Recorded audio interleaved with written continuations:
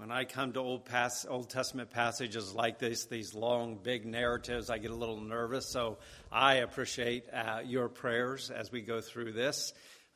Hopefully we will keep moving. Some of you probably think of some past series in Isaiah and Jeremiah that were kind of long. Yes, I see some people shaking their heads. And probably it was way too long. But hopefully we'll keep moving as we make our way through 1 Samuel. We find ourselves in an election year, and there's a lot of things going on in the news, and we hear about people running for offices. And we recognize, I think very clearly, the importance of a good leader, of good leaders. And this is really, I think, helpful as we begin this series in 1 Samuel. Because we are going to be seeing here that God himself is going to raise up a leader. Ultimately, that leader and king will be the Lord Jesus Christ. But we find the roots of it back here in 1 and 2 Samuel. And this series is called A King After God's Own Heart. And today we want to look at just some introductory things. First of all, the book itself. The book is divided in our English Bibles in 1 and 2 Samuel, but in the Hebrew Bible, it originally was just all one big book. But later translations of the scriptures broke it up into two separate books. But really, it's one book, and it has one coherent story. So this is the book that we'll be looking at, the book of 1 Samuel and 2 Samuel. What about the authorship? Well, it has the name Samuel over it, and he is not the author of it. Many books are like that. They have the name of the author, but this is not one of them. Samuel, no doubt, was one who contributed information. He kept records. We read about this in 1 Chronicles 29, verses 29 and 30. It says there, now the acts of King David, he's the primary character in these books.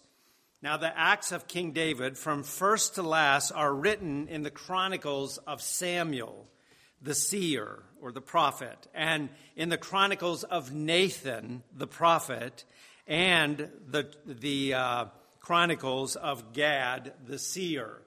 So here are three men, one of them Samuel, who were keeping records of the events of his own day concerning this key person, King David.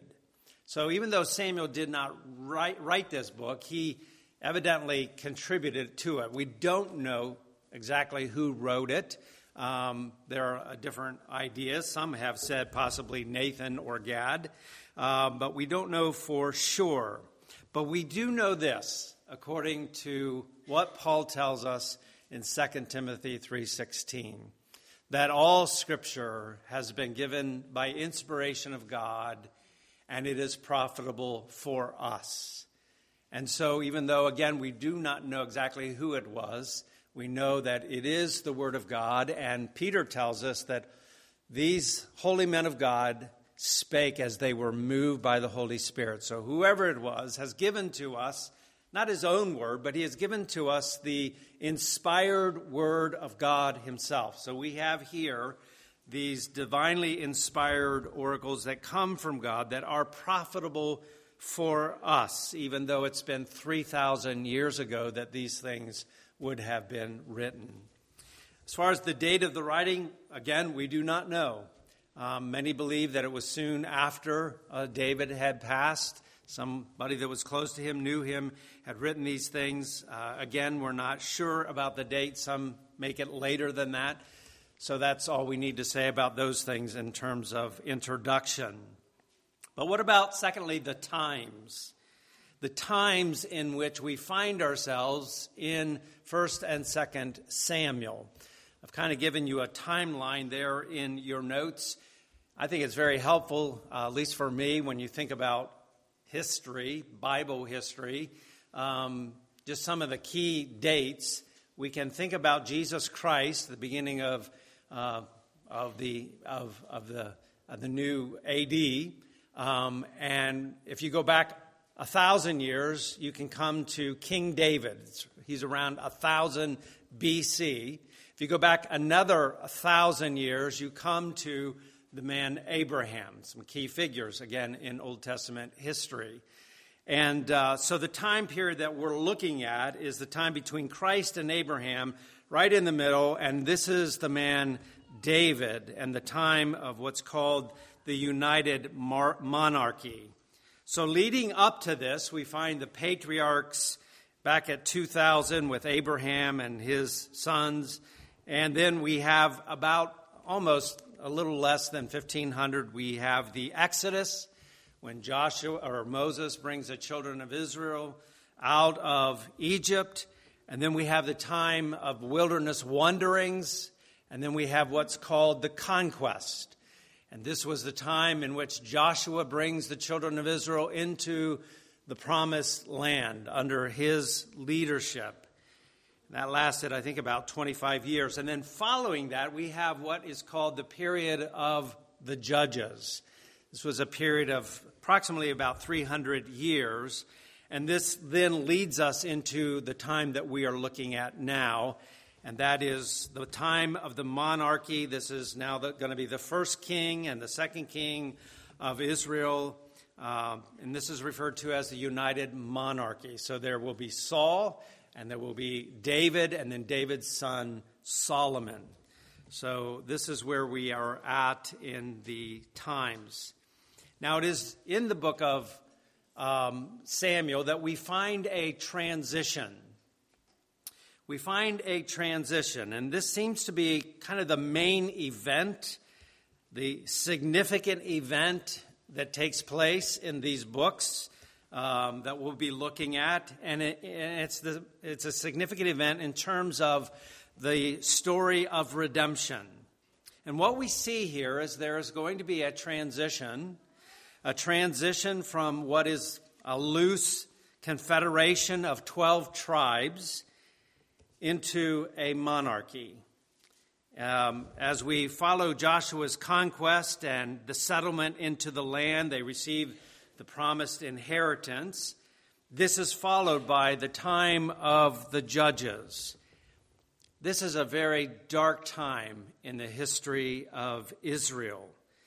In spite of the conquest and God bringing them into the land and bringing judgment upon the Canaanites that were there, they were the instrument in the hand of God to bring judgment on these ungodly nations and to give to them a land that was promised to them, a land flowing with milk and honey, a land of blessing. And God had done amazing things for them as they came into the land. But here we find them, like the children of Israel in the wilderness, again, forgetting these things that God had done for them. And what we find is that they are given over to idolatry. It's a time of chaos, a time of decline. We find that there is really, in large part, there is no faithful covenant obedience to the Lord their God. So they break the commands, they break the Mosaic covenant. And you remember in Deuteronomy 28 that God had told Israel that as you go into this land, as you obey me, I will bless you. And he speaks about the abundance of blessing that they will know. But if you disobey me, I will bring great calamity upon you. And we see much of that taking place here as they are unfaithful to the covenant that God had made with them through Moses.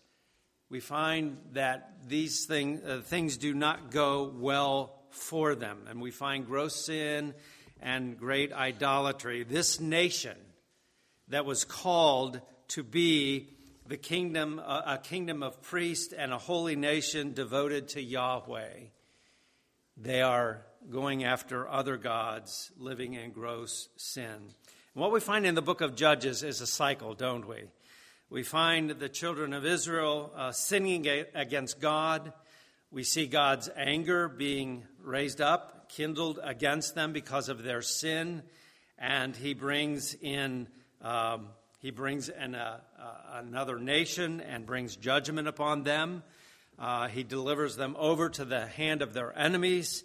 They cry out for God's help in this time, and then God would raise up a judge who would be a deliverer, who would help them.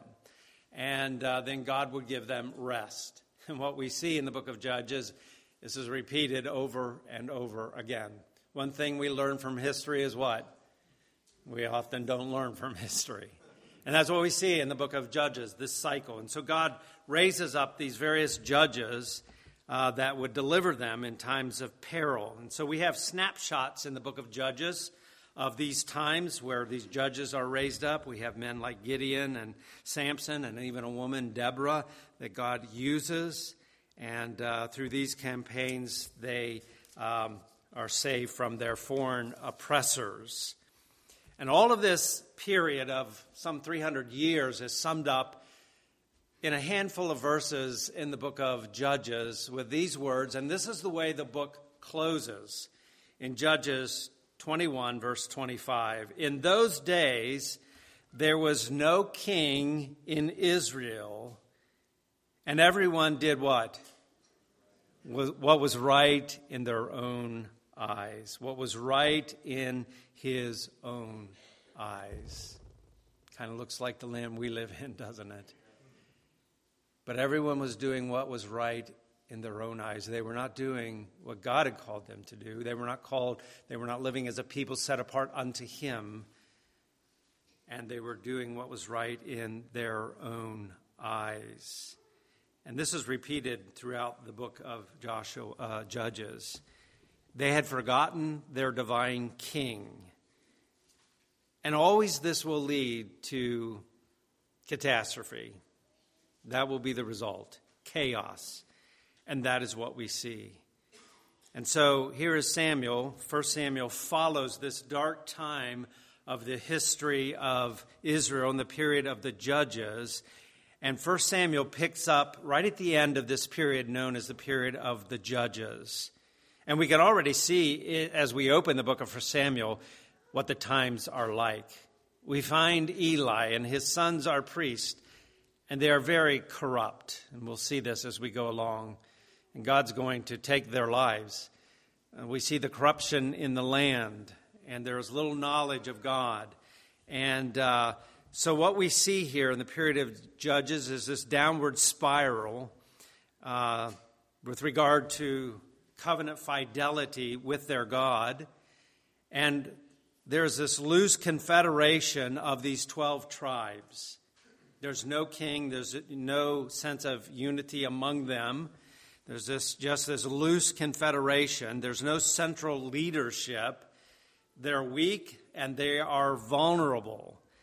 There's a present threat at this particular time, and it is the nemesis for Israel is the Philistines. We'll be learning about the Philistines as we go through this book.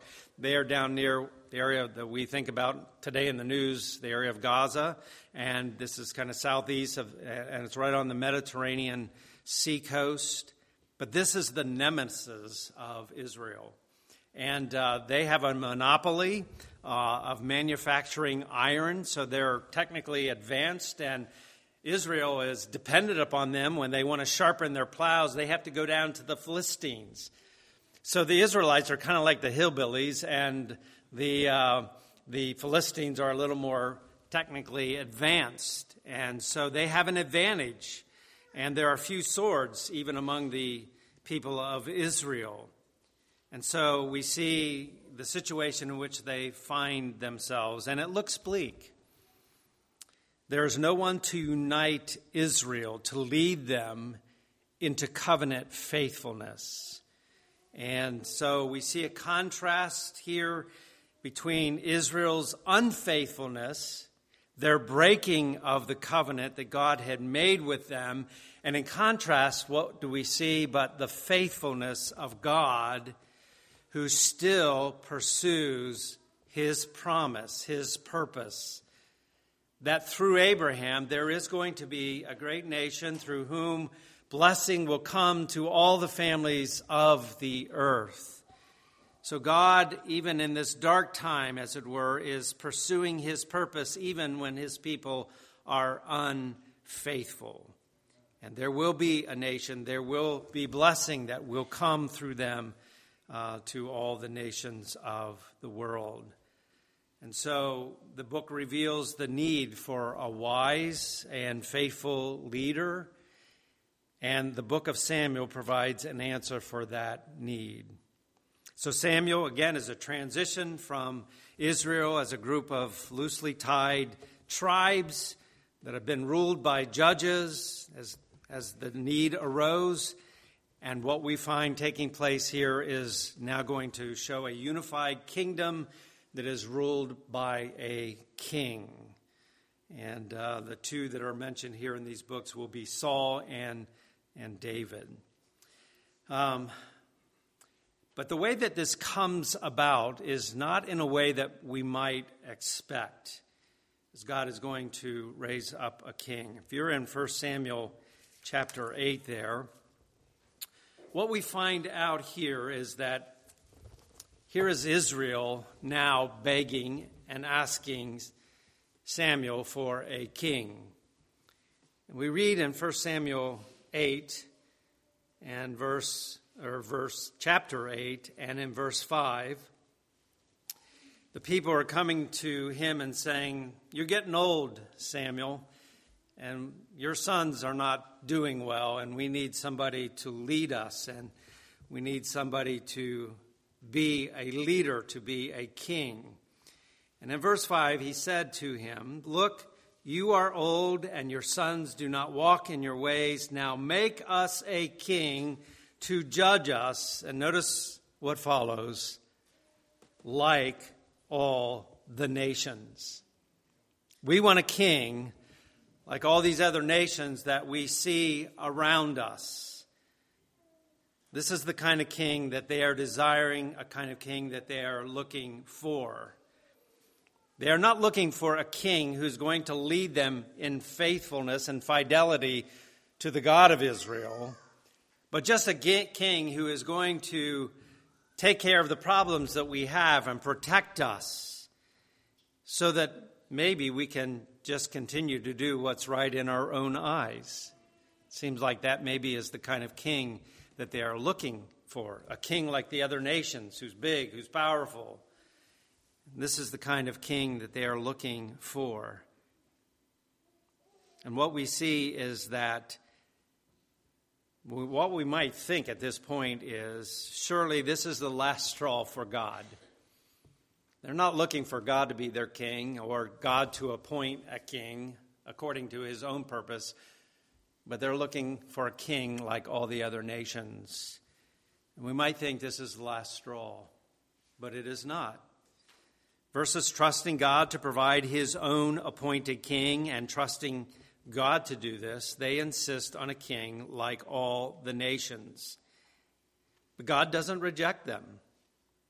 No, he grants their requests. Notice verse 7. And the Lord said to Samuel, "Heed the voice of the people in all that they say to you, for they have not rejected you, but they have rejected me, that I should not reign over them." Again, we see here at the heart of this request on their behalf, it's a rejection of Yahweh, and they just want a king that's going to protect them and let them to live their life the way they have been living it, which really is the worst thing for them. But God does not say, "That's it, I'm done with you." He says to Samuel, "Samuel, they haven't rejected you. They have rejected me. Go ahead and give them such a king. Give them a king that they are asking for." And what we see is that God remains faithful. God remains faithful. And when we think about a king, this is something that God, I think, had purposed for his people, that eventually he would give them a king. When we read of Abraham in Genesis 17, God says to Abraham that, "I'm going to bless you. And there will be nations that will come from you, and there will be kings who will come from your lineage. And of course, we look at Israel, and there were kings that ruled.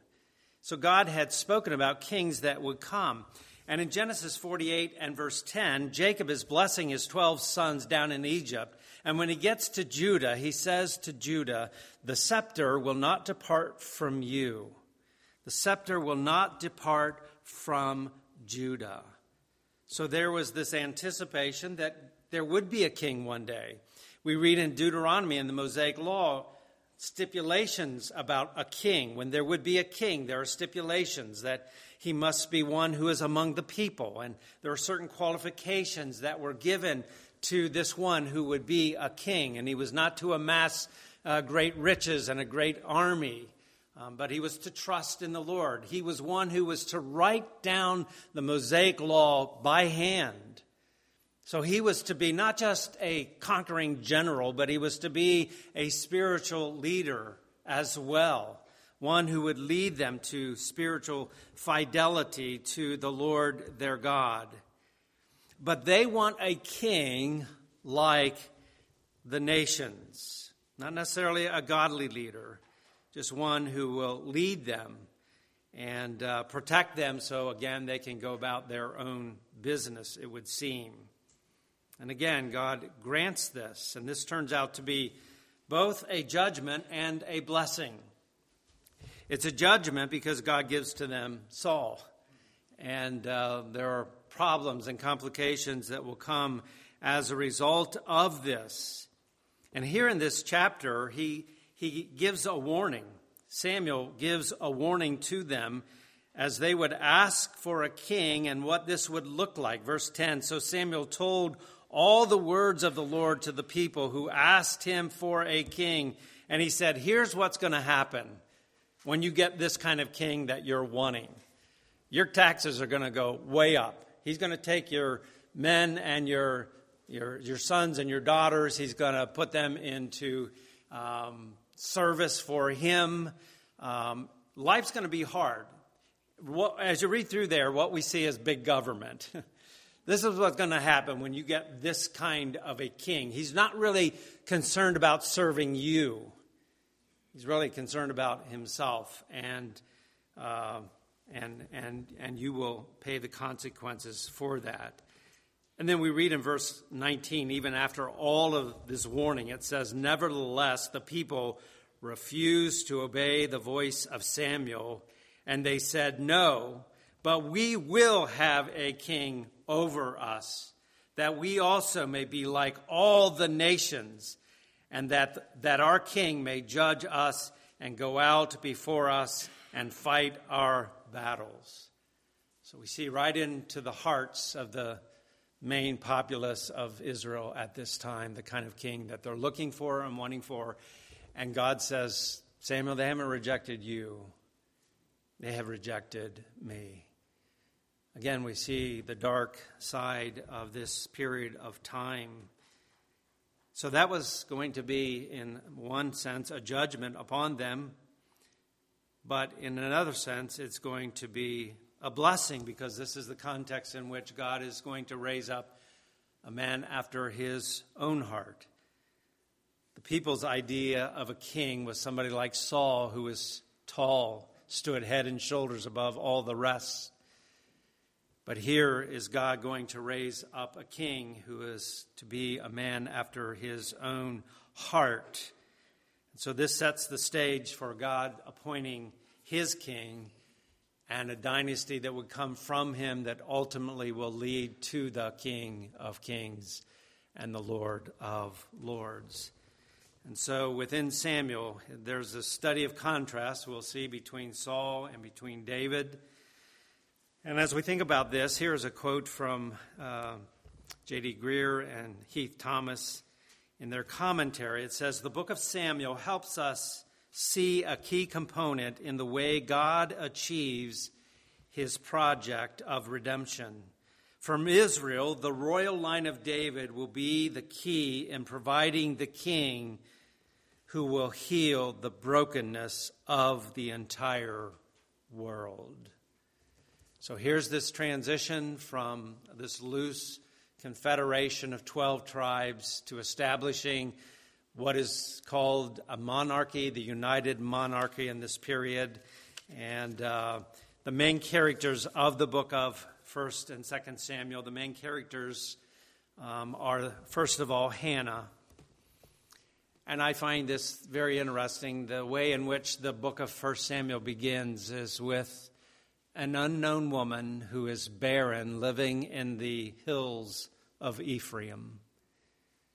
And we read in first 2 chapters of this woman who stands out from the majority as a God-fearing woman who desires a son, is praying, and the Lord grants her prayer, and she dedicates this son to the Lord and to his service. And what we see here is what's typical throughout the Bible. God takes the weak and the foolish things to confound the wise. And often in God's redemptive history, we find a barren woman, don't we? Showing us that what God is going to do is going to be done by him. And it's not by men and women and their strength. Abraham was married to Sarah. Sarah was barren. She was elderly. And what does God do but miraculously enable her to have the promised son that God said he would give to Abraham, through which, again, blessing would come to all the nations. And we have several stories like this in the Bible. And the Bible reminds us, don't despise the day, what seems to be small things. Because God's purpose advances with little-known women like this woman, Hannah. God uses the weak and the foolish things of the world to confound the wise. So these events all begin with the story of Hannah. We'll begin to look at that next week. But the next one is her son, Samuel. Samuel is a towering figure in this critical time in history that God is raised up. He's a prophet. He's also a judge. He's the last of the judges. And God has raised him up by his grace. And we see him in chapters 3 through 7. And he's a key figure in this transition. He's an important figure. He provides the leadership that they need at this particular moment in the midst of great corruption. It is him that will appoint and anoint the first 2 kings of Israel. So he is a key instrument in the hands of God to establish Israel's monarchy and to be one who speaks to them the word of God. We read in Samuel that the word of God was infrequent at this time. But then God brings along Samuel, who says, "Thus says the Lord." So he's a judge, but he's also a prophet, and he will speak the word of God at this very critical time in history. And this is probably why his name is over this book, because he is this critical figure here between the mess of judges and then the establishing of this monarchy. And then the first king is Saul. Saul is a man after his own heart. And really, he's a man after the people's own heart as well, I think, as we see in this book. And so what we will see is the rise of Saul. God uses him to bring about some great victories. But we will see the decline of this man, Saul, as he is given to sin and disobedience and blatant disregard for the word of God. And then there is David. And David is the one who dominates 1st and 2nd Samuel. He's a man that is a man after God's own heart. Turn, if you will, to 1 Samuel 13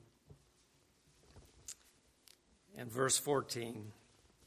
Here is Samuel speaking to Saul after he is reigned, and it says, verse 14, "And now your kingdom shall not continue. The Lord has sought for himself a man after his own heart, and the Lord has commanded him to be commander over his people, because you have not kept what the Lord commanded you." And then turn, if you will, to chapter 16, verse 7. Verse 7, but the Lord said to Samuel, do not look. This is where he is called to go and find the next king of Israel. And he is to go to the house of Eliab of Jesse to find this next king. And he says to him, when he sees Eliab, who is the oldest son of Jesse, surely this is the Lord's anointed. And God says to him, verse 7, do not look at his appearance or at his physical stature, because I have refused him. For the Lord does not see as man sees, for man looks at the outward appearance, but God looks at the heart. And then we see in verse 12, so he sent and he brought him in, that is David. And now he was ruddy and of bright eyes and good looking. And the Lord said, arise, anoint him, for this is the one. Then Samuel took the horn of oil and anointed him in the midst of his brothers. And the Spirit of the Lord came upon David from that day forward. So Samuel arose and he went to Ramah. So here's David, who's been raised up. When we get to 2 Samuel chapter 7, verse 14, here is a covenant that God is going to make with this man, David, a man after his own heart. David, from you, kings are going to come. I'm establishing your house, your dynasty. And you're going to have one of your descendants, an amazing promise, who's going to rule and reign forever. A universal king who will reign over all nations. He will reign forever. So as we think about the book of 1 Samuel, these are the main characters that we find in it. And we find a beautiful poem that comes from Hannah at the very beginning in 1 Samuel chapter 2. After the Lord grants her request, and she has this beautiful poem. And what she says in this poem kind of depicts what we see in the book of 1 and 2 Samuel and the ways of God. In this poem, she says things like this, that God is opposed to the proud, but he exalts the humble. Despite human evil and tragedy, God is working out his purpose in history. But one of the things that we notice is in verse 10. The adversaries of the Lord shall be broken in pieces. From heaven he will thunder against them, and the Lord will judge the ends of the earth. He will give strength to his king and exalt the horn of his anointed. There is one who will be king, who will be exalted. He will be the anointed one. So right here we have a view of kind of the story that is 1 and 2 Samuel. These are things that will be seen in it. But here is David, who is to be raised up, from whom will come the great and final king. So as we think about this story of 1 and 2 Samuel, this is really a story that is within a story. As I've said recently, I think back at the end of December, the Bible is a story. You know, we like stories, don't we? We like to hear stories. We're caught up in stories. You know, once upon a time, and we're gathered in to hear a story. Well, that's what the Bible is. And it begins with this. In the beginning, God created the heavens and the earth. And this is the beginning of this story. And all the different stories of the Bible all relate to this bigger story of what God is doing. 1 and 2 Samuel are part of this bigger story of what God is doing. And it is here that God is accomplishing his purpose. And this is a part of this story. And as we come to the end this morning, I invite you to turn to Acts chapter 16, if you will. And what we find here is Paul connecting the dots for us of these various stories that we've talked about, the period of Abraham and the period of the Exodus and the period of the conquest and the judges. And we find that here is this story brought all together by Paul as he's preaching in Antioch up in Asia Minor. And here, as he's speaking, we read at verse 13, "And on the Sabbath day he went out of the city to the riverside where prayer was customarily made, and he sat down and spoke to the women who met there." I got the right chapter here. 13. Thank you. 13:13.